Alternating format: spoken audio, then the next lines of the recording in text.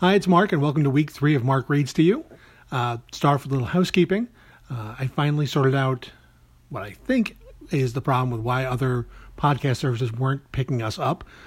Turns out I needed to supply an email address. There was a setting that I did not turn on that would do that. I have done that since. And so now we are available on Stitcher, which I'm very happy to announce. Also, we are submitted to Apple Podcasts. It takes them a little while to review. So I'm hopeful that during the week they'll pick us up as well. So more options to tune in and listen. So speaking of which, I hope you liked the main poems this week. This coming week, we are turning the chapter on a new month. I know it seems like every day lasts a week nowadays, but it will turn into April in this coming week.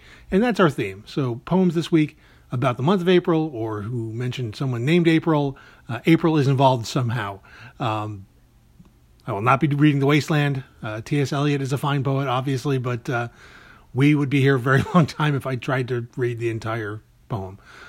So April might be the cruelest month, but you will need to read that on your own.